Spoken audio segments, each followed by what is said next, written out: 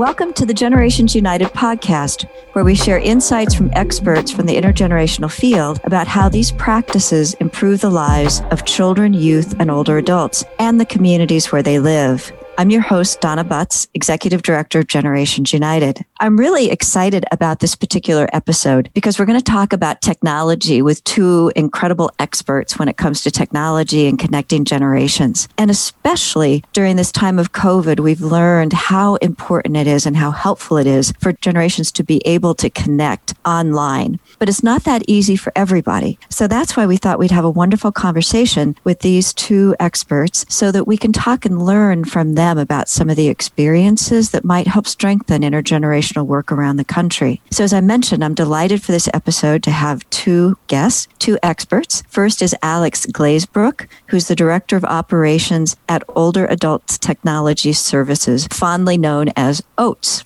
and a wonderful partner and folks that just do some amazing work, not just in New York, but in other places around the country. And Adrian Sutton, who's the Senior Tech Coordinator with DC, Office of the Chief Technology Officer. And Adrian has become a partner on some really innovative work that we have been experimenting with a technology company. I think the older adults and the young people that he's been working with have just fallen in love with him. So I'm delighted to have both of you. Welcome to the show. Thank you for having us, Donna. Thank you. Alex, why don't we start with you? Can you tell me a little bit about how you became involved with older adults and technology? Yeah, that's a good question with probably a long answer. I, about 10 years ago, went back to get my master's in social work. One of the populations I was always underserved, but not really given enough notice or attention were older adults. So I actually came to OATS when I was finishing my master's in social work, originally as an intern. And now it's close to 10 years later, I've been working here. So it kind of stuck with you if it's been 10 years. That's great. Yeah, it's been a long time. Yeah. Organization has changed a lot since I've been here, so it's been a roller coaster. That's great. And Adrian, what about you? How did you come to this? I used to work for Mayor Bowser. I worked under her Office of Community Relations and Services, where I was essentially her eyes and ears for a certain part of DC. So I would go to a lot of community meetings, handle constituent concerns, and a lot of those constituents are age-friendly. That's what we like to call our older people, age-friendly generations. And so I just built relationships from there. I was already my grandmother's caretaker, so seniors kind of have like a sweet spot in my heart. That's wonderful. So you have that personal connection as well as what you were doing for the mayor, which is fabulous. Well, let's jump into it. I wondered if each of you could say a little bit about what you've learned about older adults and their engagement online, especially during this time of COVID. Has it changed since before the pandemic? The work that Senior Planet, which is a program of OATS, a lot of seniors know OATS as Senior Planet, so I should clarify what that means. But I think since COVID, our programs have really become more of a critical resource. Before COVID, a lot of it, I think, being online and staying connected was important. But now I think people really appreciate sort of the work we're doing at a different level. And I think it's really adding a different kind of dimension of impact to people, from, accessing healthcare to staying connected with friends and family who are far away. It just means more now. And frankly, actually, OATS as an organization wasn't really doing that much work online prior to COVID. So we've actually migrated all of our programs that used to be in person online. So it's been a very big change for us. So if somebody were to ask you in a brief description, how would you describe OATS? That's a good question. OATS is basically the nonprofit organization that provides opportunities for people to connect with technology in order to change their lives. So we're trying to use technology for change. So all of our programs have a technology theme, but they're really meant to do more, whether it's in financial security or health and wellness. We tie technology to specific impact and outcome. And Adrian, could you talk a little bit about older adult engagement and how it's changed or helped during COVID? And I think it might be also interesting for people to hear a little bit about what it is you do in the DC office and what the Chief Technology Officer is focused on.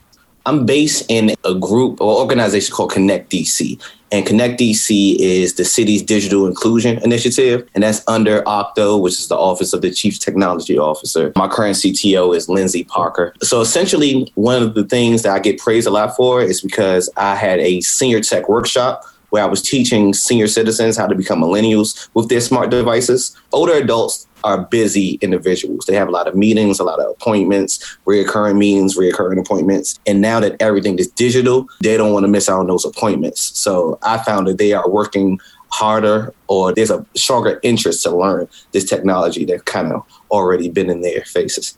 So they're more eager to learn. And do you find that too, Alex, that the older adults that have been coming to Senior Planet or involved with OATS are more eager to learn? In a lot of ways, I think we stereotype people who are older as not wanting to learn. They're just ready for sort of a complacency. And everyone that we work with is really engaged, super active, sort of what Adrian was talking about. These are busy people that have very, very full lives, and learning doesn't stop just because you turn 60 or 70 or 80 or 90. And people want to, I think, maintain their engagement, and technology is a big way of doing that. So yeah, we have a lot of eagerness and a lot of energy in all of our programs. And just to piggyback on what Alex said a little bit, I noticed that a lot of seniors, if their friends are on Zoom, then that would encourage them to get on Zoom because they don't want to be left behind with their peers. So there's still that peer pressure that, hey, somebody says this is cool or this is a great way to stay connected. I want to do it too. Right. Yeah, I remember back in the early days of what we'd oftentimes hear is that older adults wanted to learn more about technology because they wanted to go on Facebook so that they could follow their grandkids.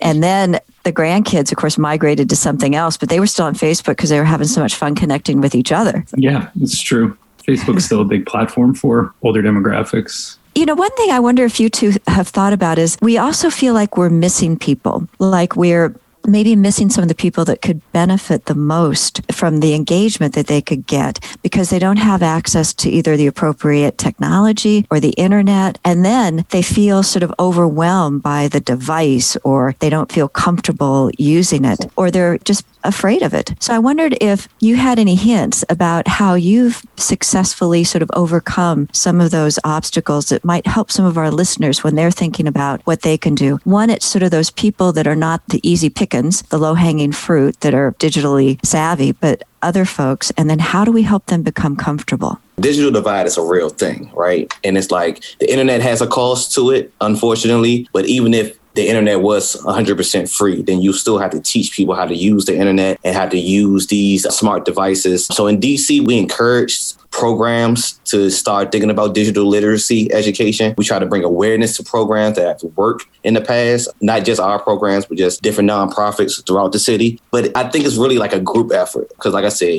half the battle is getting people internet. Then another half is teaching people, how to use your smart device. Then you got to explain what cookies is and what the cloud is. So my answer would be just to bring awareness to programs that are already working along that line. But, I always say if you're a grandchild, then you have a duty to your grandparent to at least teach them how to work their flashlight or send a picture.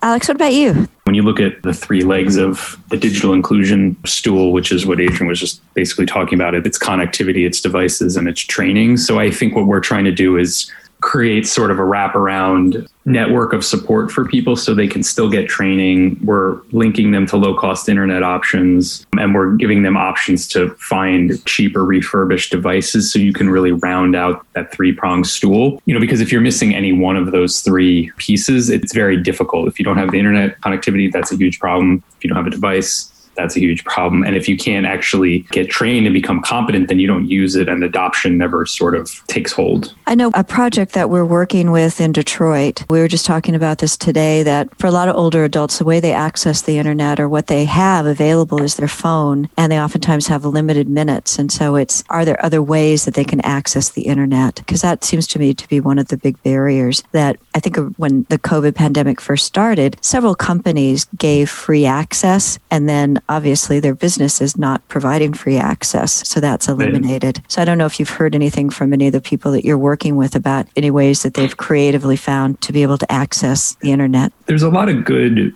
low-cost options if you're older, if you're low income, that actually existed before the pandemic, but they're becoming, I think, a little bit more well-known now. There are certain municipalities, like in New York, we're partnering with the New York City Housing Authority they gave out 10,000 internet-connected tablets to older adults living alone in public housing in the 5 boroughs of New York. So certain municipalities and large cities are starting to kind of catch on and say, hey, this actually, even though the upfront cost is pretty substantial to get devices and connectivity in people's hands, the long-term effects are worth it. So it's a mixed answer, but there are low-cost options, and there are governments actually taking hold of this, taking charge of it. Actually, Adrian, we're working with the mayor's office of the chief technology officer in New York to do that project. So it's probably kind of the corollary to you guys in DC.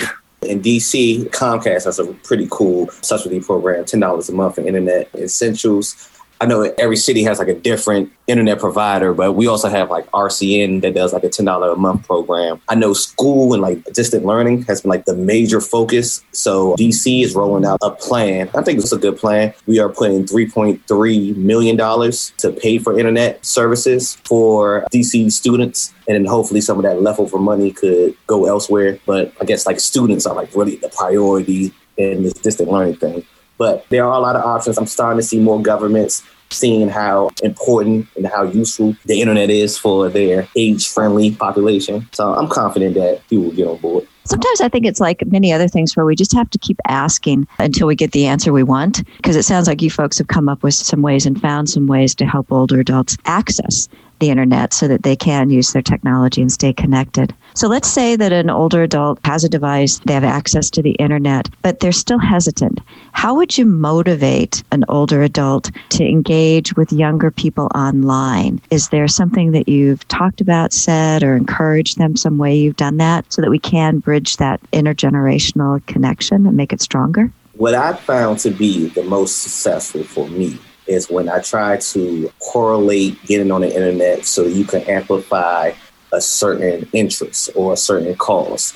So let's say there's a new TV show out, right? And none of your buddies watch Dancing with the Stars. You can go on Facebook and find the Dancing with the Stars Facebook group. Or most popular due to COVID, like these rallies. There's rallies and marches everywhere. But a lot of my age-friendly friends who used to march back in the day can't quite go outside and march today. We're kind of motivated them to go to Facebook on these Facebook groups so they could give advice. So like, if you got pepper spray, then you should do this, or you shouldn't go to this area because of X, Y, and Z. What I found is common interest. It has kind of been what helped some of my seniors, but again, it's because none of their peers are interested in what they're interested in. So they have to find this group elsewhere. So Facebook groups has been like a big help for my seniors. So really what you're talking about is how we use technology as a tool to build community and help people stay connected, because you're talking about folks finding that community and still feeling like they can be activists, they can be engaged. So have you seen other ways that technology has been used for building community?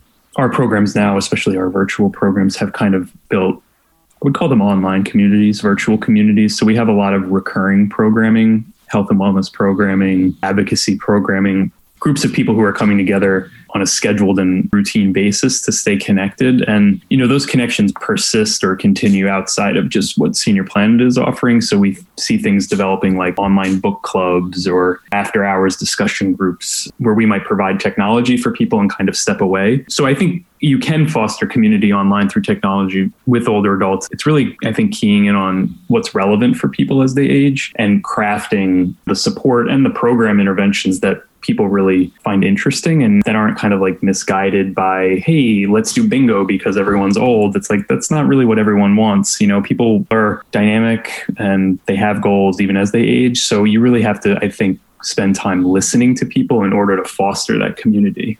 What I think about when I was listening to Adrian too talk about some of the demonstrations that have been occurring lately and how that's been tough for some of us that are older trying to weigh in, can we get out during a pandemic? How can we do this safely? But yet, we feel so committed. And so to provide the opportunity through technology to still be able to rabble-rouse a little bit, I think is wonderful. I remember my very first intergenerational program probably over 40 years ago. I remember people saying, oh, isn't it wonderful? Because older adults would come into this teenage mother program that I was involved with, and they would rock the babies. And what I said after a while was, well, older adults may have been happy rocking babies, but now they want to rock the boat. They want to do something. They want to feel like that purpose in their lives continues. So technology really can provide that venue. The one thing that I always find kind of interesting is we had a youth technology project once. And so I was on a panel with a 16-year-old and his 82-year-old mentee. And they were really comparing something on their phones. And as I I overheard what they were saying, it was the older mentee who was introducing the 16-year-old to a new app that he had just found. And I remember just thinking how wonderful it was that cross-generational learning. Have you ever had an experience that kind of surprised you in the work that you've done in getting older and younger people connected online or older adults online?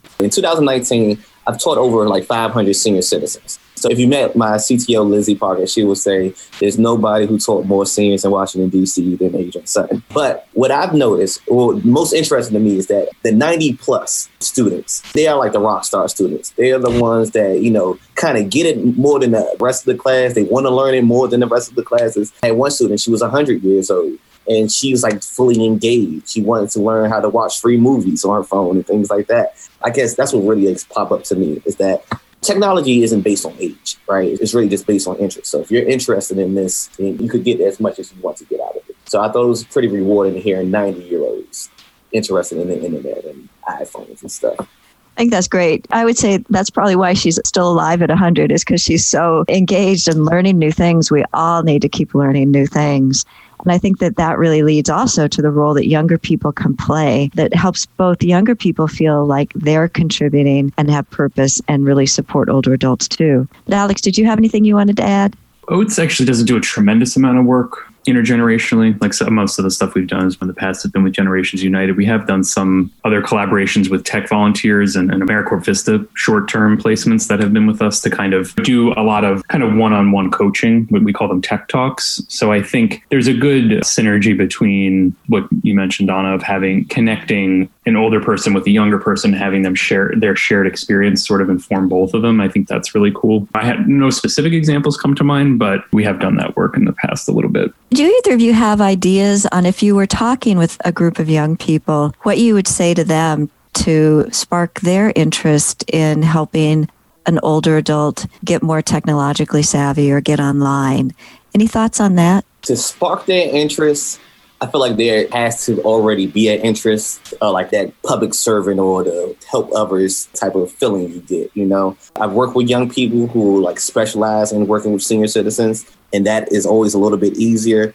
I go back to the grandparent scenario where I try to tell all grandchildren, at least teach their grandparents how to get to YouTube and how to type in, tips and tricks, and they can always apply Facebook tips and trick or Samsung tips and tricks. This is another thing I always like to say, too. The more you help them, the less they will call you to ask for help as well.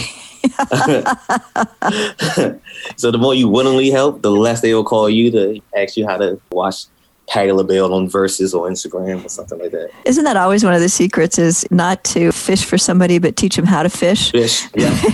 So they can keep, yeah. So that's a real skill. Alex, anything you want to add to that? I was just going to say, it's sort of what Adrian's saying is that you need to spark interest through tying it to something that's relevant or timely or, linked to a goal in someone's life. So I think what happens is a lot of times when people approach sort of the intersection of aging and tech, it's almost to correct something or fix something, or there's sort of this unique, weird, narrow lens applied to the tech. And it's it can help you do, medication reminding or something. And that I think completely misses the point. You need to, if you want someone to actually adopt technology wholeheartedly, you really need to spend the time linking all of what's relevant to technology in their lives. So, what we try and do is when we first meet people and they come to us, we don't even ask them about technology. We ask them about what's going on in their life. What's a big challenge you're working on or a goal you have? And then we try and funnel them into programs that have technology in them, but are really about broader themes. And I think that's really the key that a lot of people and groups miss when they're approaching this, is sort of narrowing it down and focusing so singularly on the technology that people they don't incorporate it into their whole life. I think that's a hint that really shouldn't be lost in this, which is that if you make it about the technology, that can be sort of overwhelming to people, or oh boy, I can't do that. They don't see themselves. But if you build it around an interest area, like when Adrian was talking about the demonstrations and the rallies that have been held recently, when it's something that strikes somebody where they're interested and passionate, that's where you meet them. I think that's really terrific.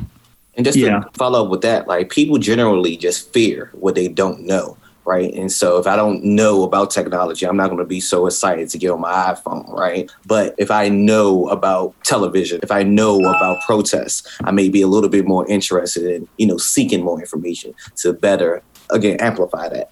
I love stories, and I always feel like stories bring what we're talking about to life. You've woven in some of those, but I wanted to ask just if you had a favorite story about when you were working with an older adult and technology, if you had a favorite story or favorite person that you wanted to share with our listeners. Most recently, this is the one that I felt super good about. Sometimes, my job comes with a lot of patience and I don't get everybody, right? Everybody isn't like a fan of tech. So everybody doesn't cross over to the technology thing. But I had a young lady who I taught maybe late last year. And she would always call me like maybe once a month just to help her out with something, whether it's Hamilton coming on Apple Plus and she wants to know how to hook that up. But most recently, due to the pandemic, there's a lot of virtual jobs that's going on now. So she called me because Washington Post must have had like a job posting about like virtual jobs, contact tracing. That's what it was. It was a contract tracing virtual job. And she was just so excited to apply for it because she just felt like this would be like a perfect job for her in her state and where she's at right now. And she's about in her 80s. So I just thought that was pretty cool that you have an 80-year-old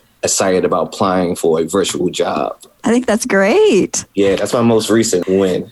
I hope she got it. I hope she get it. Alex, anything you want to share? We have a lot of financial security programming and people who are trying to earn extra income with technology. And we had someone come to us a couple of years back now, but she was actually facing eviction in New Jersey from her apartment. And she came to us. She used to be an editor and a writer. And she was younger. She was in her late 70s when she came to us. And we introduced her to this online site. It's called Elance, where you can bid out. So if people are looking for specific writing needs, they can post it and you can bid on it and then fulfill it and they pay you. And she became one of the top Elance contributors. And she made, I think in her first year, made over $40,000 and was able to stay in the apartment that she'd lived in for decades. She attributed all of that to things she learned Senior Planet and at Oates. So those type of stories are really great. And then another one that we had recently virtually, there's another person learned how to become a poll worker virtually and do virtual election related work leading up to November. And you needed to learn how to use an iPad. She learned that from us online. And then with her extra income, she bought a 97 convertible Chrysler Sebring and started taking it to the beach to get out of the house during the pandemic. So just those type of stories that don't really have anything to do with technology. They're really like just linking people to purpose and growth and happiness is, I think, really like those are the things I love the most. It's so fun to talk with both of you because you can tell that you feel really good about what you're able to do because you're enhancing and you're making the older adults' lives richer and opening up such new horizons for them. I think it's really fabulous. And I think we're also fortunate that you are both dedicated to the work that you do, really making your communities much richer. So before we close, I just wanted to ask if there's anything else that you wanted to share, anything that I didn't ask you about that you want to be sure that you're able to get out to our listeners. If you go to techtogetherdc.com, this is essentially our plan, Washington, D.C.'s local government plan to combat and close the digital divide in D.C.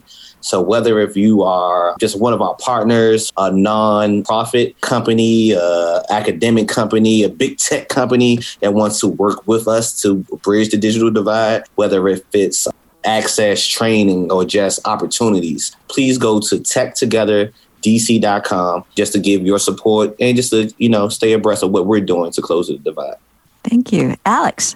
If you go to seniorplanet.org and click on the tab that says Join Us Online, we have over 50 programs every week, virtually, free, no registration required for most of them. Anything from health classes to financial security to advocacy to creativity to you name it, it's on there. And we also have a national hotline for people to call. The number's on our website, seniorplanet.org, where you can call in and get one-on-one support on tech issues and anything in between. So we have a whole kind of community and system of support on our website. So I really encourage people to check that out. Super. And I think we'll be able to link to both of your websites when we share this podcast too, because we want to make sure people know how to get a hold of you and how to access the resources you have. I wanted to share that we at Generations United also have a resource that we created several years ago with Penn State University and our colleagues in Spain. We did an international survey of intergenerational tech programs and put that together along with some hints in using technology to connect generations, which is on our website. And also as a part of our COVID response work, we have been compiling good examples of programs and the way that many intergenerational specialists are pivoting to use technology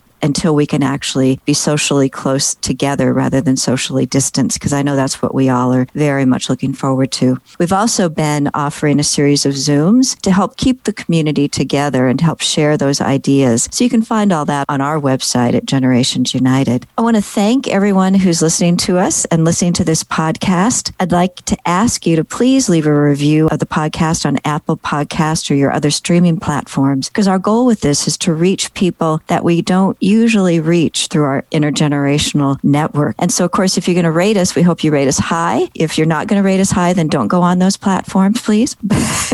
But we hope that you've enjoyed this show and those that we'll be doing in the future. I want to thank Alex and Adrian for making the time today to share their experiences, their wisdom, and I think really inspirational ideas about how we keep generations connected now and in the future. So thank you both for that. Thank you. Good to be here. Yeah, thank you for having us. So for everybody out there, I'd like to remind you that if you don't have somebody younger in your life, find them. If you don't have somebody older in your life, find them. Because those intergenerational connections are what really make us stronger, and we are stronger together. So this is Donna Butts signing off, and thank you for joining us today.